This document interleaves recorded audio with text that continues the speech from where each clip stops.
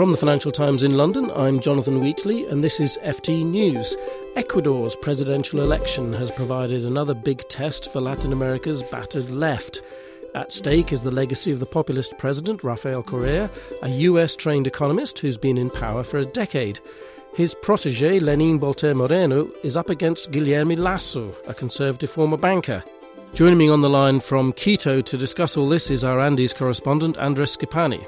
Andres, hello. To win outright, Mr. Moreno needed to secure at least 40% of the vote in the first round that we had at the weekend and keep a 10-point lead over Mr. Lasso. It looks like it's going down to the wire. What's the latest? Well, the votes are still being counted, much slower than initially expected or hoped. Electoral authorities warn that it may still take another day or so before we know the final result. This is fueling allegations of fraud and heating up tensions, and with a few thousand people protesting outside the National Electoral Court here in Quito. As of now, with over 93% of votes counted, Lenín Moreno leads with 39.1%. Guillermo Lasso has 28.4%, and trailing behind is Cynthia Viteri, a former centre-right lawmaker who bagged 16.2% of the polls. The rest of the ballots are scattered around other opposition candidates. OK, so it looks as though Moreno is on the way in. If he does win, does he maintain the policies that Rafael Correa has had in place for the last 10 years? Well, that's a big question mark, actually.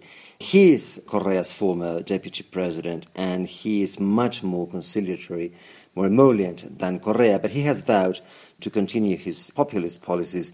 It remains to be seen how much of a proxy candidate he really is if he wins. Some analysts say, hold on, he may not be as pliant as many think he would be. Pliant in what sense? Pliant in terms of being just essentially a Correa stand-in.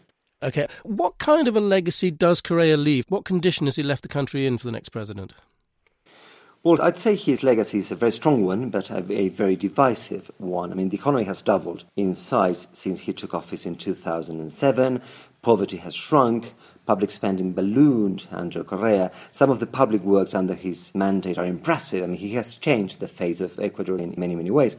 Moreover, he brought political stability to one of Latin America's most volatile countries. You have to think that 3 of Correa's predecessors did not finish their mandates, but many would say that that stability has a darker side, and Ecuador is an oil-exporting country, and after so much spending, lower commodity prices brought along a recession, a spike in underemployment, allegations of corruption, spendthrift and mismanagement. Also, after having defaulted voluntarily in 2008 on $3.2 billion of foreign bonds, many fear the country is now over-indebted to China and, after returning to the markets in 2014, also to bondholders. Then there is the polarization. Some of Correa's followers thank him for bringing a sort of pride to Ecuador after years and years of instability, but Correa is a very strong figure who bullies critics on national television and has turned the media into his whipping boy. That sort of like fiery, mercurial attitude is not going down well among many Ecuadorians, and he has alienated some of the indigenous groups, the environmentalists, some pockets of the middle, and even the lower classes. Political foes accuse Correa of being a sort of like a thin-skinned bully in a manner quite similar to that of US President Donald Trump. So again, to many, the stability Ecuador has today has a darker side. And if Moreno does win, how much of that would he change? Well, it remains to be seen. I mean, if he wins, everything points that he would secure a majority in the legislature, so that could make his life easier. But the economy is in very bad shape. It was in a recession last year. The IMF still forecasts a recession for this year. Official figures show that Ecuador is already over that recession, but still, he will need a lot of good management, which we don't know if he will have in his cabinet. He's not going to have a vast majority, as Correa has enjoyed over his past 3 mandates. As one economist told me, Correa is the grave digger of his successor. And what about Mr. Lasso then? Would he be able to affect any change of course from what we've had before? Well, Lasso wants, it remains to be seen if Lasso wins, how much of weaving room he's going to have. What he wants to promote is a completely different agenda from that of Correa and Moreno. He wants to promote foreign investment and trade. He has vowed to cut taxes and tariffs, shrink the size of the state under a fiscal austerity. He wants to spark growth, and he may need the help of multilateral organizations like the IMF to do so. One of his goals is also to ask his regional allies for their support in a bid to make Ecuador a member of the Pacific Alliance, which is a trade bloc of free market Latin American countries. He wants, as he said, to wave bye-bye to the Venezuelan-led ALBA bloc of left-wing countries, which currently includes not only Ecuador but also Bolivia and Cuba.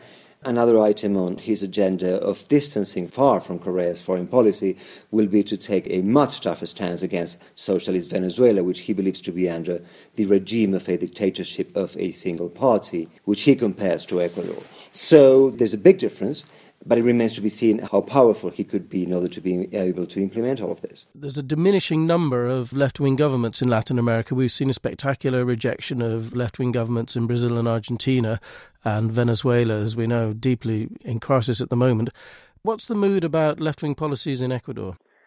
After Bolivians rejected Evo Morales' bid to run for another re-election a year ago, if Moreno wins, Ecuador could be the sort of like last man standing in terms of left-wing governments, unless Evo Morales tries again. So I have interviewed Guillermo Lasso in his campaign headquarters in the city of Guayaquil, and he told me he could become, if he wins, of course, he could become part of this trend of businessmen turned presidents in the likes of Mauricio Macri in Argentina and Pedro Pablo Kuczynski in Peru, and this is what he said.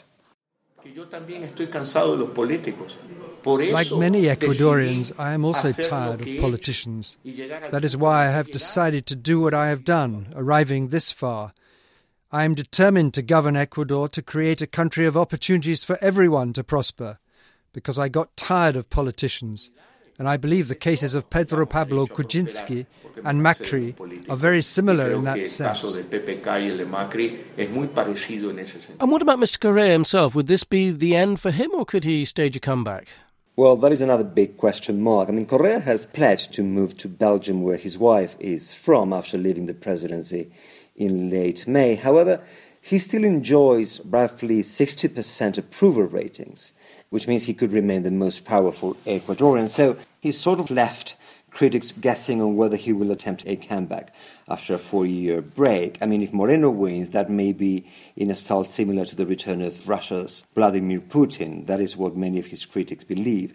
So he has warned his political enemies not to tamper with his legacy, otherwise they will see him back here in 2021. And one person who'll be watching the outcome with a particular personal interest is the WikiLeaks founder Julian Assange, who's holed up in the Ecuadorian embassy in London. What happens to him, Andres? Well, I mean, if Moreno wins, it seems he'll be safe there, still holed up. But Lasso told me that he would boot him out, that he would give him 30 days to leave the embassy from the day he takes over as president in late May. So if this election goes to a second round, and if Mr. Lasso wins on April 2nd, that means Julian Assange would have to leave the embassy by June 24th. OK, well, that's a binary outcome for one person at least. All right, thanks very much, Andres. Good to talk to you. Thank you.